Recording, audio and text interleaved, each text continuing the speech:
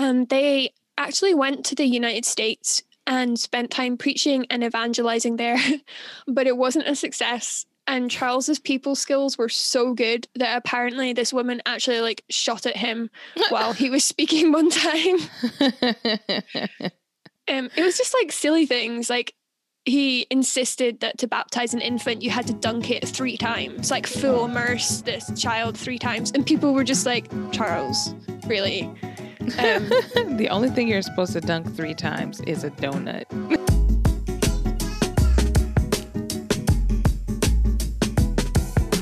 Hello and welcome back to another episode of Hymn Partial, the podcast where we talk all things church music. I'm Monet Funke. And I'm Cara Devereaux. And in today's episode, we will finally be looking into one of Charles Wesley's greatest hymns. We'll be talking about Charles Wesley's conversion, touching on why some Christians don't actually like him, and of course, discussing the wonderful hymn, And Can It Be? But first, if you're watching us on YouTube, make sure you hit the subscribe button, like this video, share this video. We are also found wherever you listen to podcasts. Most importantly, if you haven't already, head over to hymnpartial.com to sign up for our free weekly newsletter. This brings the episodes plus fun bonus content directly into your inbox. Very little effort is required. Just make sure you head over to hymnpartial.com and sign up today. Hey, and can it be that we're finally doing an episode on one of my all-time favorite hymns? Yes, it can. If I'd known about this hymn at the time, I would have chosen it as my baptism hymn, actually. But anyway, today we're talking about And Can It Be? So, Monet, have you got any particular attachment to this hymn other than the fact that it's just the best?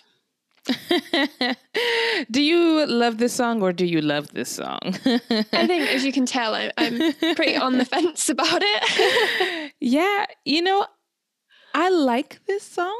I can't say that it super jumps out as me as a favorite, but I think once we probably go through the lyrics, that's probably gonna change.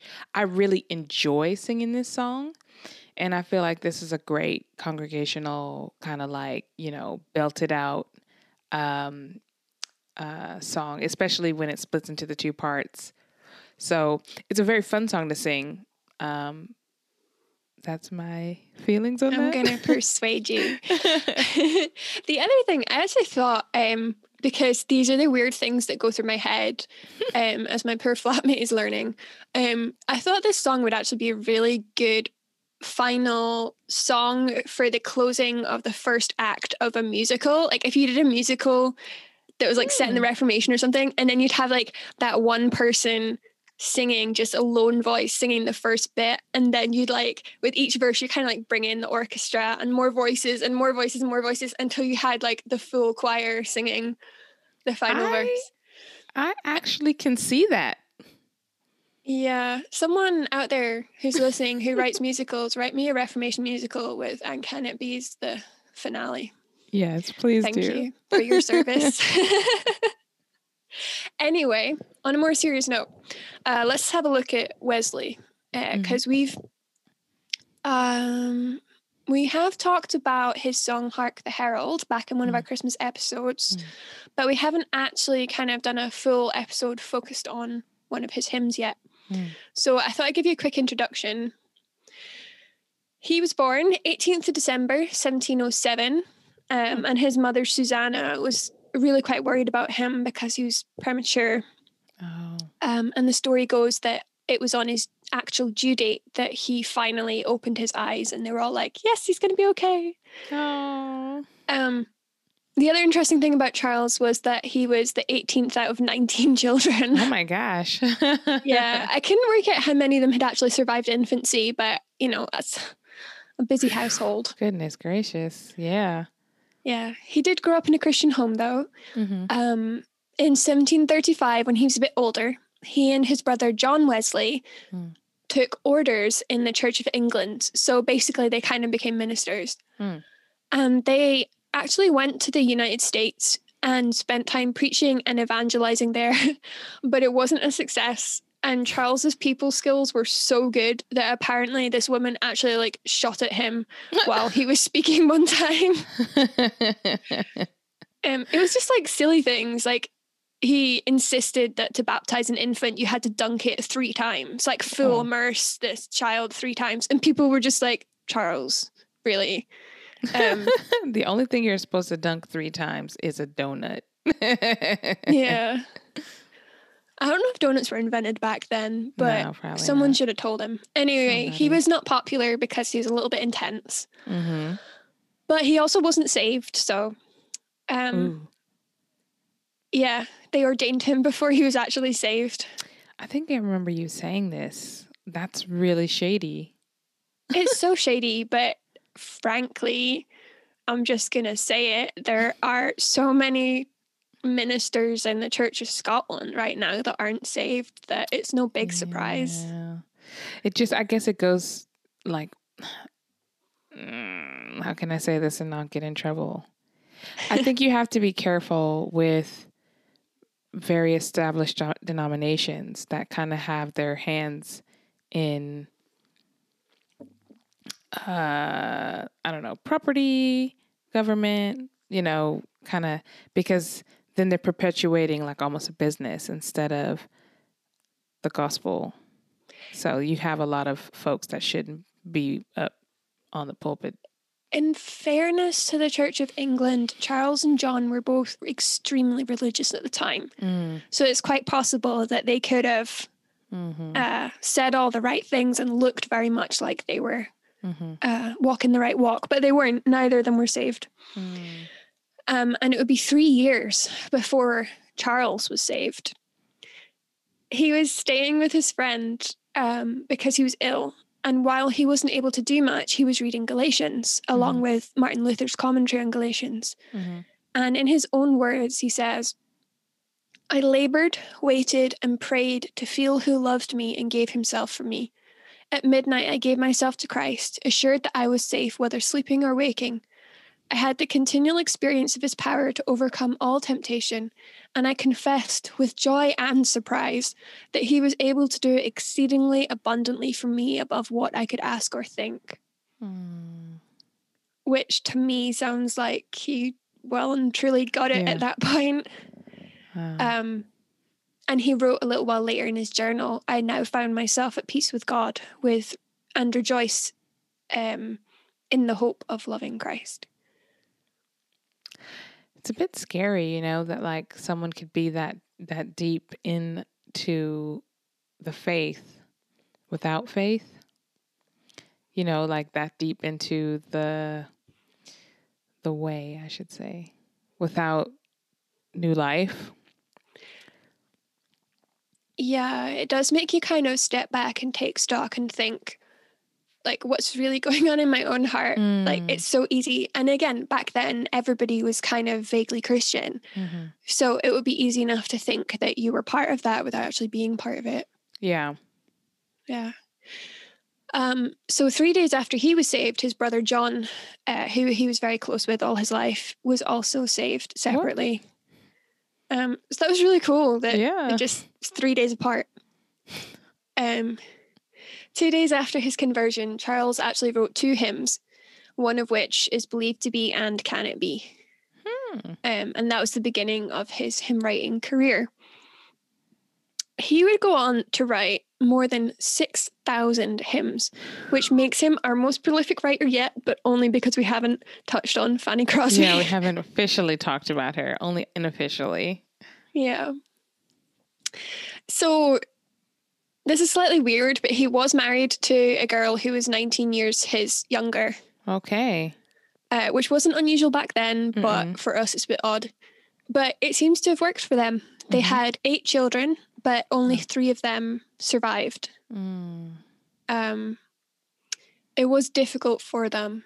But of the 3 that survived, the 2 boys were pretty much musical prodigies. Wow. Yeah. I don't know what happened to the daughter. There wasn't really much on her. But Charles died in 1788 at the good old age of 80. Okay. Nice long life. Yeah. I think it's only fair to say, as we talk about him, that there are those who didn't like the Wesley brothers and won't have anything to do with them because they did have very strong Arminian theology. But I would say that Charles wrote some great hymns. And I think, as always, like, as long as we pay attention to what we're singing and we think about it critically, it's okay. Yeah. Yeah. As we should all hymns, no matter who writes them, we should be that way. Definitely. Yeah, so the hymn, as I said before, And Can It Be, was written pretty much straight after Wesley's conversion. And if you read the lyrics, it tells it's a song full of wonder at what God has done in sending Christ and marveling at how that applies to us as believers. It shouldn't really surprise you that this song was actually originally published under the title Free Grace. Okay. Yeah, no. It doesn't. I mean, it doesn't. I'm not surprised, but it works. You know? Yeah. It's one of those songs that had a title, but it kind of ended up becoming known by its first line. Yeah. Yeah. Which is a whole thing that I need to understand better because, again, not coming from a hymn tradition, it feels kind of like surely they could have thought of a title, but they probably did in half the cases. They just started referring to songs by the first line because it's easier. Don't know. Do we ever do that now? Like, do we do that with pop songs? I'm just trying to think. Yeah. That would be so awkward probably because the pop song lyrics are terrible. Imagine that you just be like, have you heard that new hit by Taylor Swift, I Stay Up Too Late? Yeah. That's not terrible. I was thinking like Britney Spears. That shows my age. I was trying to think of ones that didn't sound, it didn't sound too dodgy. Yeah. Yeah. So this is probably one of Wesley's best known hymns. Others that he's well known for would be things like Oh, for a Thousand Tongues to Sing. Yeah. And Come Thou Long Expected Jesus. A little bit more of a Christmas one, slightly more obscure. I think I've heard it. Maybe you had mentioned it on the show and I heard it, but I don't think I've sung it myself at church. I don't think so. I haven't sung it in years at church. It's not like a... Some people sing it a lot. The Methodists, because John Wesley and Charles Wesley founded the Methodist movement. It's very common in Methodist hymn books. Yes, that makes sense. Yeah. Fun fact about And Can It Be was that it was voted number 6 in the Songs of Praise Top 100 Hymns. Really? Yeah. So if you're not from the UK, Songs of Praise is like this BBC program where they just film it in a fancy church and like a bunch of people just sing old hymns. Yeah. And it's kind of like the religious Top of the Pops for BBC listeners. But yeah, so there you go. Number 6 out of 100. Wow. Yeah. So there's not really much to say about the actual writing of the hymn since Charles himself never really said much about it. So we move on to the words. And Monet, would you mind reading those for us? Yeah. Yeah. If you listen carefully, there is a bonus verse that I had never heard before. Yeah. See, we've got 6 verses here. And can it be that I should gain an interest in the Savior's blood? He died for me who caused his pain, for me who him to death pursued. Amazing love, how can it be that thou, my God, should die for me? 'Tis mystery all, the immortal dies. Who can explore his strange design? In vain the firstborn seraph tries to sound the depths of love divine. 'Tis mercy all, let earth adore, let angel minds inquire no more. He left his Father's throne above, so free, so infinite his grace, emptied himself of all but love, and bled for Adam's helpless race. 'Tis mercy all, immense and free, for, O my God, it found out me. Long my imprisoned spirit lay, fast bound in sin and nature's night. Thine eye diffused a quickening ray. I woke, the dungeon flamed with light. My chains fell off, my heart was free. I rose, went forth, and followed thee. Still, the small inward voice I hear, that whispers all my sins forgiven. Still the atoning blood is near, that quenched the wrath of hostile heaven. I feel the life his wounds impart. I feel the Savior in my heart. No condemnation now I dread. Jesus and all in him is mine, alive in him my living head, and clothed in righteousness divine. Bold I approach the eternal throne, and claim the crown through Christ my own. That song makes me so happy. I was just realizing, actually, this song has one of my favorite verses. It's verse 4. Especially the end that we sing with the girl part. My chains fell off, my heart was free, I rose, went forth, and followed thee. But that whole verse is really, really good. I really like just what we would normally sing is the fourth and the fifth verse. So the fourth and the last verse, where you've got the my chains fell off, and then you've got no condemnation. It's just, it's something else. Yeah. So this is actually just such a fantastic statement of faith, and the story of salvation told through poetry. If you remember back to the episode on When I Survey the Wondrous Cross, we talked about how no one really used the pronoun I in songs back then. But this hymn is full of wonder at the personal nature of salvation, not salvation in general, but salvation for me, that I should gain, that he died for me, that I didn't just cause his death, I pursued him to it, and yet I gained from his blood. I mean, wow. Yeah. It reminds me kind of the line in Stuart Townend's song, what's it called? How deep the Father's love for us. What is the line where he says... Is it ashamed I hear my mocking voice call out among the scoffers? Yeah, it was my sin that held him there until it was accomplished. It almost feels like, I don't know, this is like a cliche of 90s teen films where they would like hold a kid's head under the water in the toilet. What was it called? It was called I don't remember what it was called, like a swirly or something like that. But it's like you're forcing this pain on him until it was accomplished.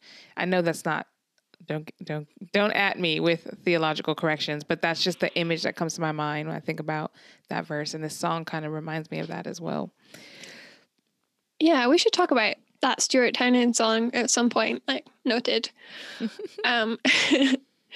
So yeah, this whole song, it's a meditation on Christ's saving work in our lives. And it's great because it covers the basics of salvation, but it's also probably still popular just because it resonates with every believer. Because every Christian should be able to sing this hymn and say, yeah, that's true of me too. It's kind of like a sermon and a testimony and a praise song all kind of rolled into one. Yeah, and I guess the top line and the name of the song, "And Can It Be," is kind of like it shows that there's a big word I'm thinking of that's on the tip of my tongue. It shows that kind of like unbelief is not the right word. What is the word, Cara? Help. Like amazement? Like, I know the word, but I know can't what I'm think what saying? it is. It's like, it's so incredulous. Like, can it be that like this happened? Like, wait, I caused the sin that took him to the cross. Like, really? And then he died for me and I pursued him to death. And then, wow, amazing. It's like, it's so incredulous that this is true. And I think that's why it resonates with so many Christians, because true repentance and true belief leads you to these thoughts like, what, me? Why? Like, I don't, you're the God of the universe. You died for me? Like, this is insane, you know? I think part of you is just kind of like, what? Like, the God of the universe, right? And then he came into the world and then I killed him. And then he's like, you benefit from that. And you're just like, how? I killed? Like, what? Anyway. Yes. It's like once you get past the offense, like the offensiveness of the gospel, that you are a sinner and you need to repent, like you cannot make your way. Once you get past, like when you get over yourself and you actually see the good news of the gospel, but there's a way now for you to be reconciled with God, given all that you've done, you still could be right with him. That's the immediate thought, like, wow, you know. I think this is a slight tangent, but when people say, oh, it's so terrible of God to condemn people, this is one of the things I think of. I'm kind of like, actually, it's a miracle that he bothered to uncondemn any of us. So exactly. you're looking at it backwards. Exactly. But yeah, so the first verse, it opens with wonder, like we said, and it's emphasized by numerous rhetoric questions around the theme of like, how does this even happen? It is incredible that we who caused his death are the ones who benefit from it. It just, wow. Mm-hmm. There are some who don't like the line that thou, my God, would die for me, because they think it's like some sort of modalism. So modalism is where you believe that God is one, but he takes three different forms consecutively. So he started out as the Father, he became the Son, and then he became the Spirit. So they don't all three exist at the same time. They kind of take it in turns. It's not modalism. There's no evidence for it being modalism. He's just acknowledging that Christ is God. Yeah. Yeah. Jesus was fully man, but he was also fully God. So there's not actually anything wrong with that line. It's intended to have impact.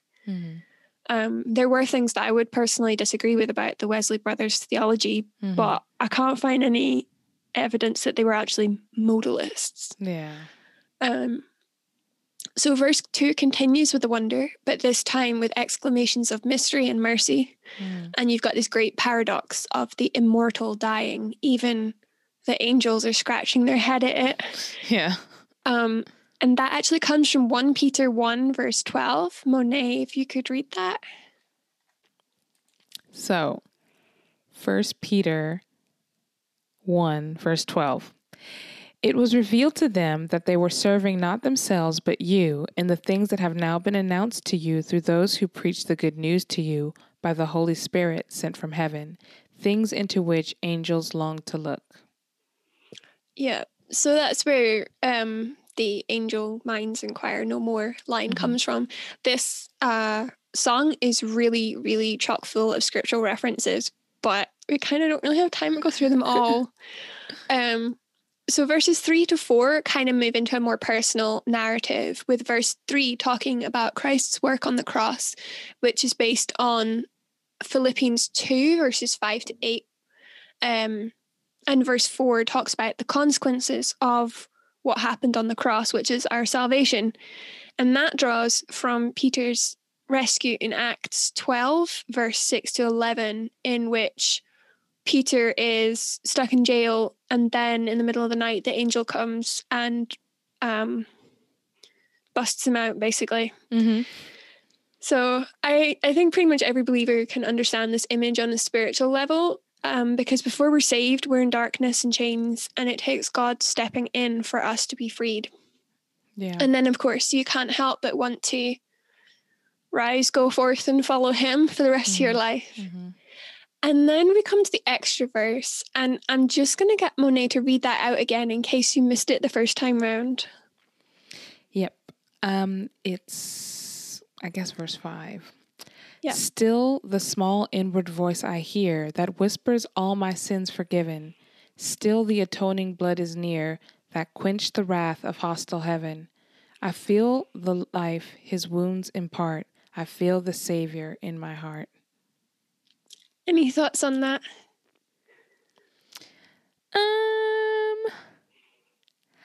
I think I understand what he's saying. I think at the end there, I feel the Savior in my heart is a line that makes me think of like the call to ask Jesus into your heart, which is, you know, it's like a whole thing about the validity of that kind of call. I don't know. So I'm a little twitchy on that line, but I mean, seems all right. Maybe I'm missing something. No, you're right. Before he was saved, Wesley actually had an interest in spiritual things, as I mentioned earlier, but he never had assurance. He longed for it, but he just couldn't find it. So much so that when he was at Oxford, he and some of his friends started what was known as the Holy Club, in which they basically tried their utmost to follow God's law as closely as possible. Wow. And they kind of like banded together and encouraged each other in this. But, needless to say that they weren't saved. So it didn't really actually do them much good. And it certainly didn't make them any happier or holier. But this verse is kind of, there's imagery there from places like Romans 3:25, in which we're shown how God's wrath was turned away by Christ's sacrifice. This verse was actually taken out by John Wesley in his 1780 hymnal. Yeah. No one's really sure why, but it's thought that he thought it was too personal. And he didn't think it contributed much to the overall hymn. So, whereas I would have expected maybe some of the more reformed types to get twitchy about the idea of feeling, no, like in those last two lines, there's like, I feel the life and I feel the Savior. And like you say about the kind of almost altar call style undertones. But actually, no, it was his brother who was kind of just like, it's too personal. So. Yeah. I mean, it doesn't not add something to the song. And thinking about the intimate closeness we have with God, like that's always great. I mean, considering the full like kind of journey of the song, that makes sense to be like, no, and I hear it in, that my sins are forgiving. I'm hearing that, not like I hear voices, not like God is talking to me, not like that, but in like that kind of, like you said, assurance way, the Holy Spirit being there to confirm that, that utter forgiveness that you have in Christ. Yeah.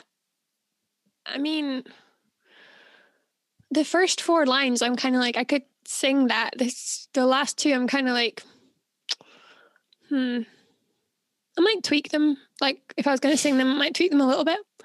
But I love that line. Still the atoning blood is near, that quenched the wrath of hostile heaven. It's great.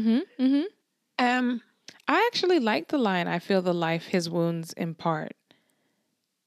Yeah. It is tying that work on the cross directly to your new birth. It's, it's like, that did something. It wasn't just cruel. It like that actually, it gives, they say it gives me life, But it's true though. Yeah. I wonder if you could change it so that it's, I feel the life his wounds impart. I know the Savior in my heart. Yeah. But we're not allowed to change someone else's lyrics. Oh yeah. And if you remember the Hark the Herald episode, Charles Wesley got really raging about people messing with that. So exactly. So I can't do it. But it is an interesting verse. And it's interesting that it wasn't really pulled out for any theological issues by people later on. It was just his brother, like, you're getting all... Yeah. Anyway. Stop being so sentimental. Yeah. So then, of course, it all climaxes in glory, and this is only made possible because of this great mystery and mercy described in the song. And you got references to 2 Corinthians 5:21, for he made him who knew no sin to be sin for us, that we might become the righteousness of God in him. And Romans 8:1, therefore there is now no condemnation for those who are in Christ Jesus. And it's lovely that the hymn ends with the line, through Christ, my own, because that's a summary of all that this hymn is talking about. It's through Christ and Christ alone that we're saved, and he becomes our own. Yep. And with that in mind, and the beautiful words of this hymn still ringing in our ears, I think there's no better place to end than Ephesians 3:14-19, if you would, Monet. I will. For this reason, I bow my knees before the Father, from whom every family in heaven and on earth is named, that according to the riches of his glory, he may grant you to be strengthened with power through his Spirit in your inner being, so that Christ may dwell in your hearts through faith, that you, being rooted and grounded in love, may have strength to comprehend with all the saints what is the breadth and length and height and depth, and to know the love of Christ that surpasses knowledge, that you may be filled with all the fullness of God. Amen. Amen. Amen. I do think you kind of convinced me a little bit more. The tune is a good tune. The lyrics are very, very good. And maybe we need to sneak in that missing verse, to try to, we'll change it to, I know that that is in my heart, to let it pass the muster. But thank you so much for giving us that background, Cara. It is a really lovely song and really interesting life of Mr. Wesley. So I think I definitely will appreciate that more on a Sunday. And until next time, we hope that you enjoy the song even more now. It's really fun to look up the lyrics and compare them to scripture and just to see how rich these old hymns are to sing on a Sunday. So let us know if you like this hymn even more now in the comments. Don't forget to like and share this episode. But until next time, may the Lord bless you and keep you. Bye.